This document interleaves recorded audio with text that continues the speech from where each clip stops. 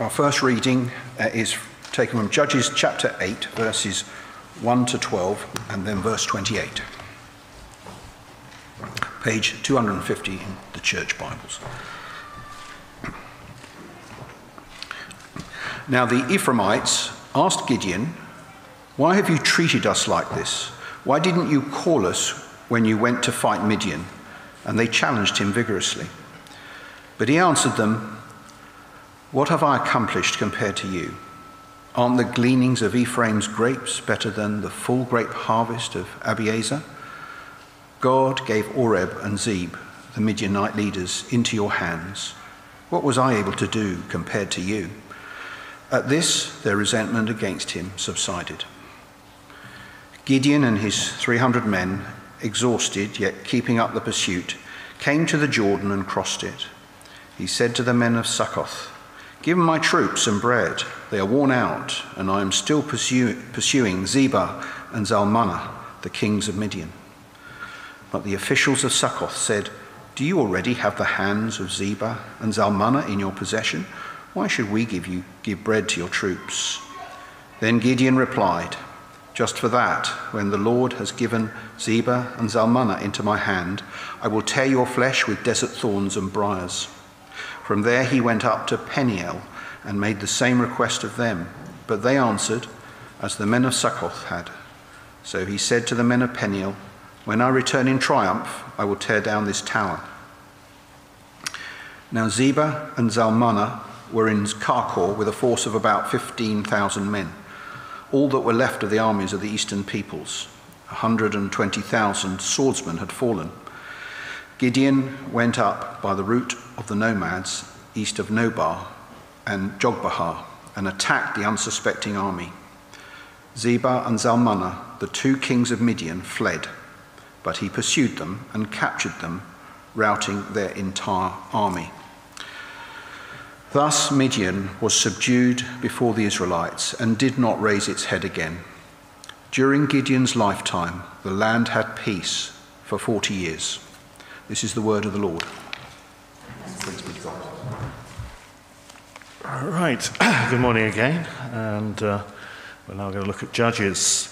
This is a series we're going through, and this is like a mini-series within the series. This is the third sermon on Gideon, the judge rescuer who is going to rescue God's people from the Midianites.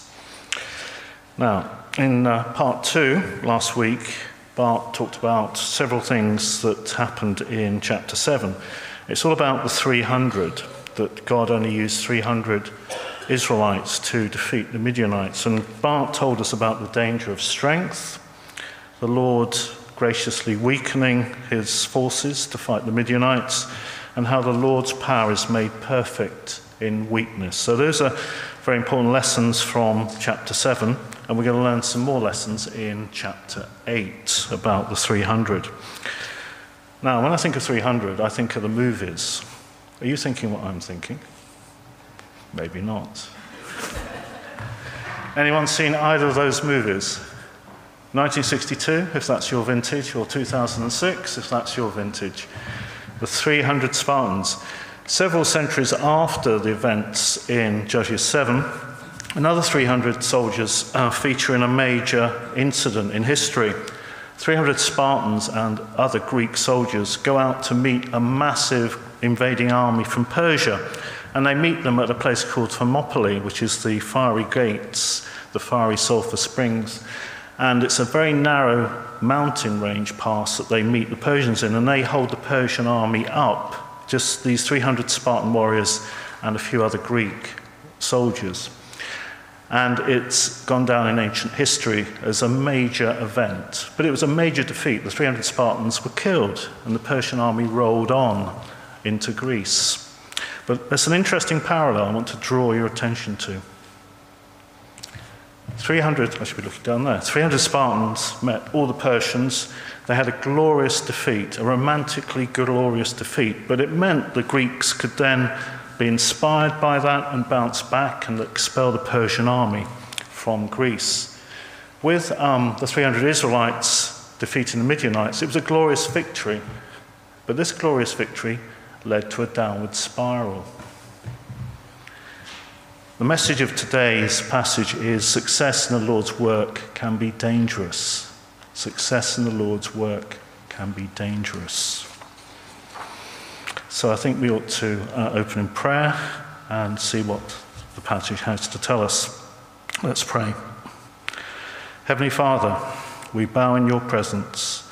May your word be our rule, your spirit our teacher, and your glory our supreme concern. Through Jesus Christ, our Lord. Amen. Okay, let's catch some Z's. One of the things that I used to fear as a teacher, and it did happen, some of my students fell asleep in my lessons. It wasn't because I was boring them. It wasn't my soft voice. It was because they probably partied hard the night before, or they had a piece of coursework they had to get in that morning, and they'd spent the night going through it. Now, I'll be watching you carefully to make sure that I'm not seeing any of you catching any Z's. Okay? So, don't fall asleep, please. This is quite a powerful passage. You need to pay attention. There's momentum about this passage that we need to keep up with. Okay, well, this is not the Z's that Gideon is pursuing. It's Sebar and Zalmunna that he's pursuing, the two Midianite kings who've escaped. Now, as I was listening to the sermon last week that Bart was delivering, I was amazed. I know the story of Gideon, but I was amazed again at the way in which Gideon had been transformed in chapter 7. He'd suddenly discovered his leadership skills. He was suddenly a great military tactician. These skills emerged in the battle. He suddenly started using incredible tactics. He only had 300 men. That really forced him to think creatively. How can I make my 300 seem more than 300? They had the trumpets and the torches and the jars, and they made themselves into a larger force than they were. They also attacked at night, where they created maximum confusion. And one of the things I noticed that we didn't have time to look at last week is, like a good general, he blocked the escape route of the army, the Midianite army, when it was on the run. He needed to defeat and deliver the people of Israel from this threat permanently, not just temporarily. He needed to block the retreat of the army that he just defeated. So suddenly God has gifted Gideon with these skills. Suddenly the timorous, frightened man we've learned about in the previous chapters has become a bit of a warrior. He's become a warrior. He's become the Lord's mighty warrior, as was predicted in chapter 6. But he needs to remember, although he's a great tactician, it's God who is the commander-in-chief. He has provided the strategy for Gideon. He has given him the resources of the men and the gifts of leadership. He has reassured Gideon with some military intelligence. He has told Gideon where to fight the battle. The Lord is the commander.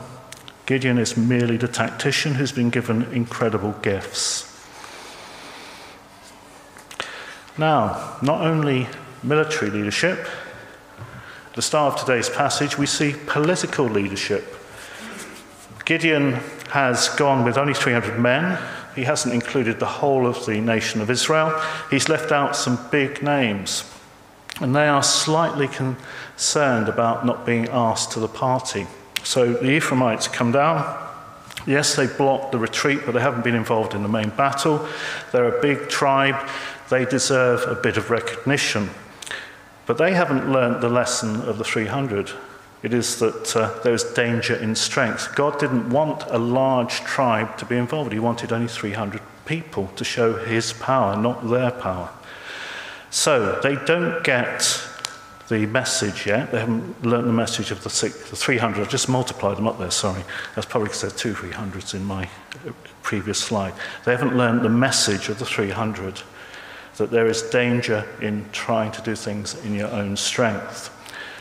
Gideon's been fighting the Midianites. Now he's got to deal with his own people, his Israelite tribes. He's got to try and keep them on side. And he does it beautifully. He's suddenly become a political leader. Not only military, but now he's a political leader. He turns away their wrath with the gentle answer that Proverbs encourages us to do.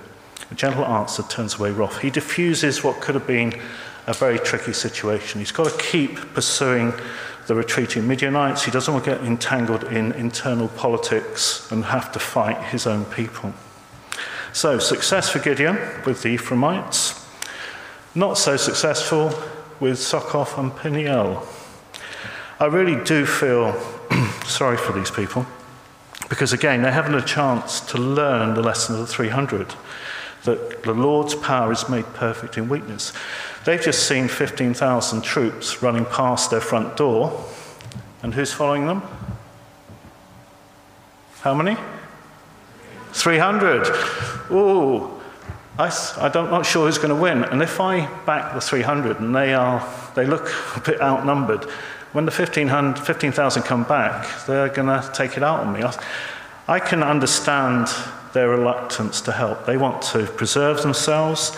They want to avoid retribution. So they say to Gideon, when you come back with proof you've defeated these Midianites and they're no longer a threat, then we'll give you food.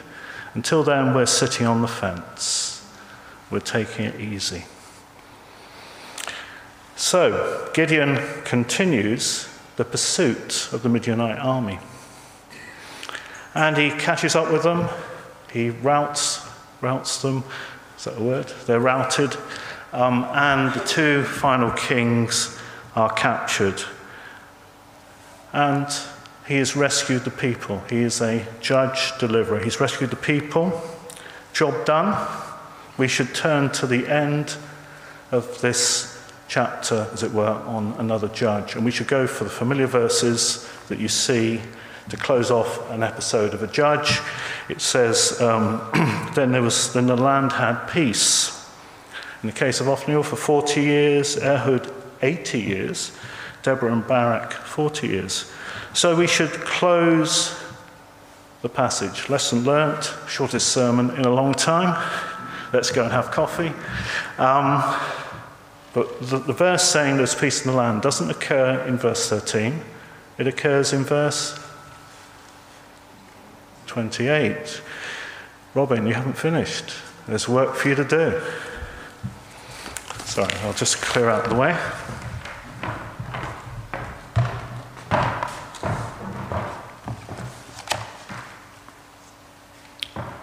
Verse 13 to 35 of Judges 8.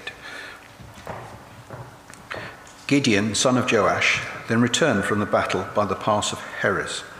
He caught a young man of Succoth and questioned him, and the young man wrote down for him the names of the 77 officials of Succoth, the elders of the town.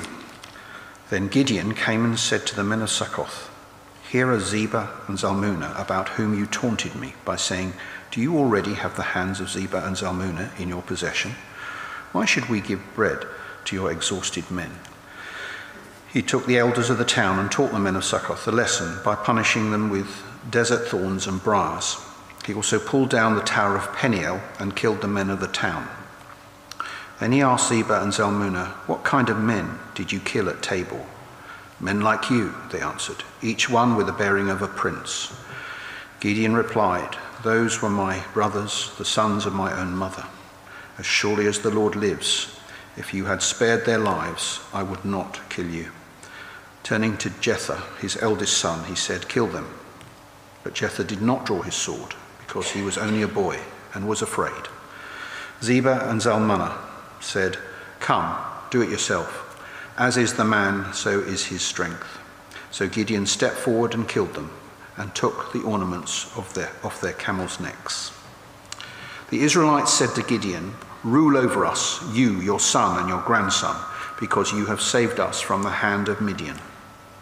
But Gideon told them, 'I will not rule over you, nor will my son rule over you. The Lord will rule over you.' And he said, 'I do have one request, that each of you give me an earring from your share of the plunder.' It was the custom of the Ishmaelites to wear gold earrings. They answered, 'We'll be glad to give them.'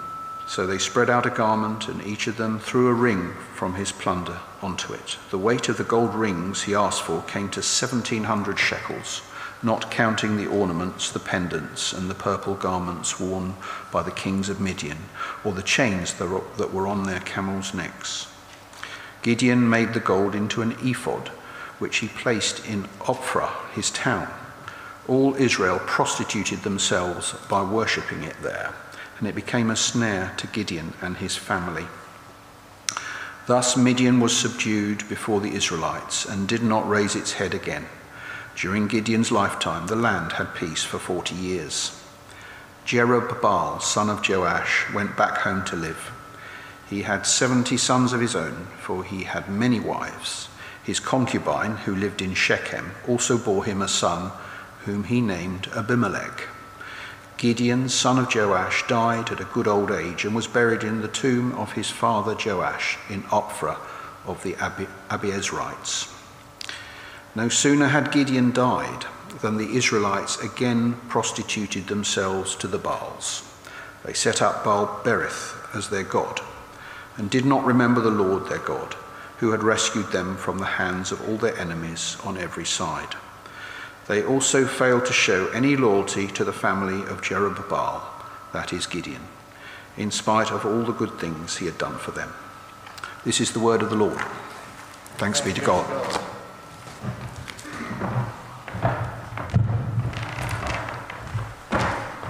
Thank you, Robin. You can relax now. Or can we relax? I'm not sure. Success in doing the Lord's work can be dangerous. You can tell I'm a bit of a film fan. Sorry, I must apologise to a certain ex-vice president here. No, Al Gore. Film, An Inconvenient Truth About Environmental. There we go. Oh, we can have a film like quiz, aren't we? Maybe not. Okay, the Bible is an amazing book. It's an amazing body of literature. I continually, as you can tell, I quite like reading old books as well. I'm amazed every time they don't hide things. They don't smooth things over like other pieces of literature. The writer to Judges could have gone straight to the verse 28 ending and left it, but he felt the need to change the structure when it came to Gideon, because there are things that we need to know. It's a case of no redaction here. We always hear about text being released, but bits being painted over in black. Here, you get to know things. The text tells you what happens afterwards, and there's things we need to know. Now, one of the things you'll get from this chapter is there's a great sense of momentum. The adrenaline is flowing. Gideon has fought an amazing battle. He's had to chase after the retreating army. He's had to deal with his own tribesmen, countrymen. He's then tried to get provisions for his army to keep the chase going. He hasn't succeeded. He's managed to get to the army of 15,000 and defeat them and capture the kings. The adrenaline must have been pumping. Incredible momentum is going on here. And he then goes back to the two towns that refused him provisions.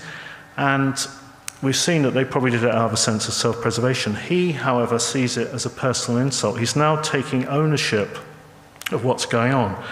God's being pushed to the side and Gideon's being pushed to the front. In his mind, this is an insult to him as a warrior. They would not do as he asked. Everything's gone brilliantly since he was at the lake or the pool of Harod. Everything's gone brilliantly. He's feeling good. He's feeling on top. He's feeling in control. And then suddenly he gets this snub and he doesn't like it. And this can easily happen when we get caught up in things. We suddenly start to take ownership of it. We see it's ours and we become very precious over it and we take things personally. And Gideon does something that a king would do. He dispenses justice. They've ignored him. They said, you've got no authority over us. We're not going to help you. And he's taken it personally and he's lashed out like a king might lash out. So self-preservation has been misinterpreted. And then we know that he goes on and he deals with the two kings. And this is very interesting because we learn some interesting information we hadn't got before. Like a good commander, he pursues the enemy to make sure it's a complete victory and the enemy won't come back to counterattack. But we now learn that part of this endless pursuit, this incredible pursuit, is down to personal vendetta. He wants to get to the kings because they have killed members of his family. And it's interesting that these two kings, before they're executed, they do actually start to say to Gideon, you have the bearing of a prince. So he's acted like a king in dispensing punishment. He's now starting to act like a king in the way he treats other kings. And something is happening here to Gideon. So the warning signs are there. Gideon, you need to be aware of what's going on. You haven't learnt the lessons of the 300 about God not wanting power, but wanting to use weakness. You are becoming someone who feels quite powerful, and things are going to start to change. So, Gideon's shown military leadership, political leadership. How's he going to do on spiritual leadership? Will this slide that we're seeing, the slippery slope he's on, will it stop? Will he start to acknowledge the Lord and his work, or will he continue bigging up himself? And there's a crucial verse coming up. It's the offer he does refuse. In chapter 7, when they fought the battle, they said, for the Lord and for Gideon. Now it seems like it's for Gideon that the people cry. They want Gideon, they want a king. And he says no. Phew. The rot seems to have stopped. He is still acknowledging the Lord as the one who is responsible for all this success, not him. And so the Lord is the one you should follow, not me. The Lord should rule. Gideon says no to monarchy, yes to theocracy. God rules okay. Now, one of the commentators, brilliant commentator called Dale Ralph Davis, says this: it is ever our danger that after being used by God in some way, we mouth humility but practice pride. And he's not the first, he won't be the last to say, I don't want to be king. Here's 3 to go on with. Who are they? First one was offered the kingship and refused it, but acted like a king. That's Julius Caesar. Second one, Oliver Cromwell. He used to sign his documents when he was Lord Protector, Oliver P, rather than Oliver R, so he didn't want to be called Oliver King, but he was Oliver Protector, Oliver Cromwell. And we have the last one, Joseph Stalin, who was sometimes called the Red Monarch or the Red Tsar. These people said later in history no to king, but they acted like this. And Gideon says one thing, and we're about to see he does another. Almost immediately refusing the crown, he says, but can I have some of your gold, please? And I'm going to do something with it. He says something with his mouth, with his head, but we're about to see his heart action is different. And again, Tim Keller says, God-given victory can easily be used to confirm the belief that, in fact, we earned the blessing for ourselves and we should receive praise and glory. So, Gideon asked for gold to make into an ephod, and he, not to confuse, I can't get Oprah Winfrey out of my head. He makes his hometown a centre, a religious centre. Here's the ephod. You probably can't read that. Everyone can go to Specsavers after the service. Ephod is a thing that the priest wore in the sanctuary, in the temple later, and it was used in part to seek guidance. Now, Gideon uses the gold to make this sort of this coat, this ephod. And it was often used for guidance. And what do we know about Gideon from his past life? He was an uncertain individual. He wanted constant reassurance and guidance. Is this Gideon going back to where he was before the victory at the lake or pond of Harod? Is Gideon wanting certainty? Is he wanting reassurance? And this is why he gets this thing made and has it put in his hometown. And what does it do? It becomes like a golden calf. The thing created becomes the thing worshipped. Rather than worshipping the creator God, they worship creation. So it becomes a golden calf and Ophrah, the town, becomes a new religious centre. But it's not a centre that worships God, it worships idols. So Gideon has said one thing, and he's done another. And this traps him, it snares him. And we also learn that he has many wives. What do kings do to show their power and guarantee their succession?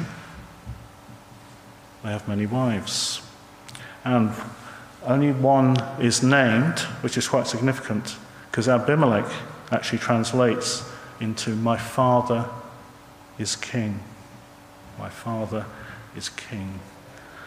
So Gideon says no to kingship in public profession, but private practice says another thing. What he rejects in name, he lives out in reality. And that's Gideon. Ooh, that's quite heavy, isn't it? Should we pause for a second? Not easy, but the writer kept it in because they wanted us to know this. They didn't skip it. They gave us these uncomfortable truths about Gideon after the victory.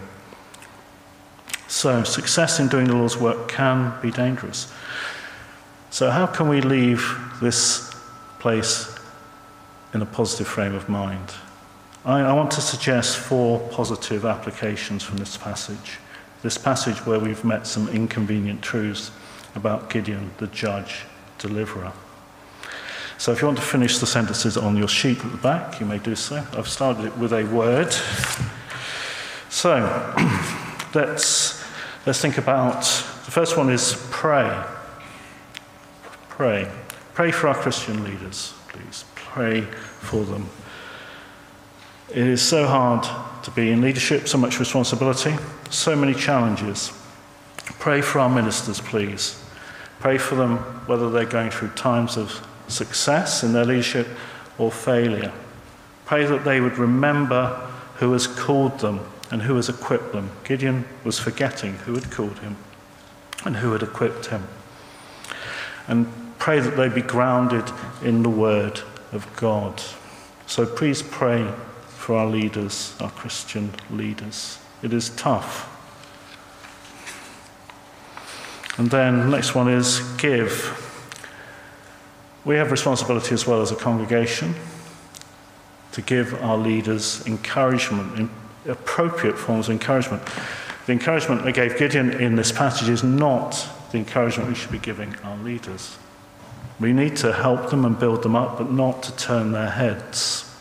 Okay, so reflect on what you can do to encourage those in leadership, because they do need encouragement, they need support. It is tough, it is lonely, it is easy to sort of go off track. So we should pray for our leaders, we should encourage our leaders. And the next one, when I wrote this, I thought this is a bit of a church wardeny thing, but here we go. Gideon tried to change things. He came up with innovations and extras. Okay, he introduced a new ephod, he introduced a new centre of worship. He might have seen this as a reasonable thing to do, but is it reasonable for us to change things when God has provided things? Should we seek to alter them or add extras? We should think carefully about what we introduce that might be new. Think carefully. Gideon didn't. It led him and others astray. So we should pray, encourage, be careful. And then we shouldn't write off the Lord's work or his workers. You may be able to think of people you know or have known who've worked in the church, they've been used mightily by the Lord, and then you say, well, unfortunately, they don't seem to be going on with the Lord now. I can think of some, you may be able to think of some. Does that invalidate the work they did? It's easy for us to say, well, Gideon went off the rails, therefore everything he did was in some way imperfect, and therefore we shouldn't worry too much about him. He's gone off the rails, it doesn't matter. We shouldn't dismiss the things that he did. It is hard to end well, but Gideon ends up in the book of Hebrews. which suggests that the Lord's work was not invalidated by his later behaviour. The Lord's work stands. He achieved the Saviour, deliverer role that he was given. God uses imperfect people to achieve his ends, his purposes. In this case, to deliver Israel from its enemies.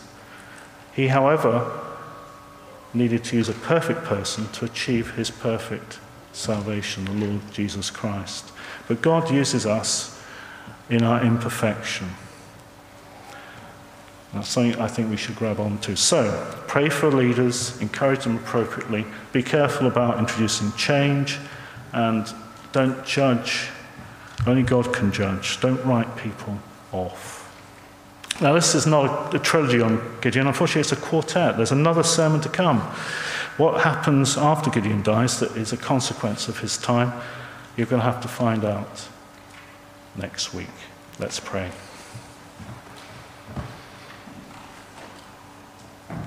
Heavenly Father, this is such a hard passage, so full of challenge to us.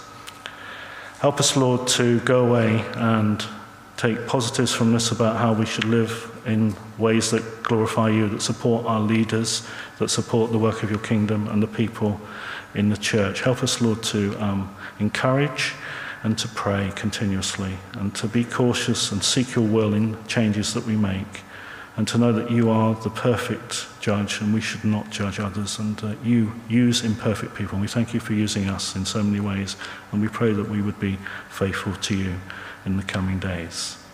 In Jesus' name, amen.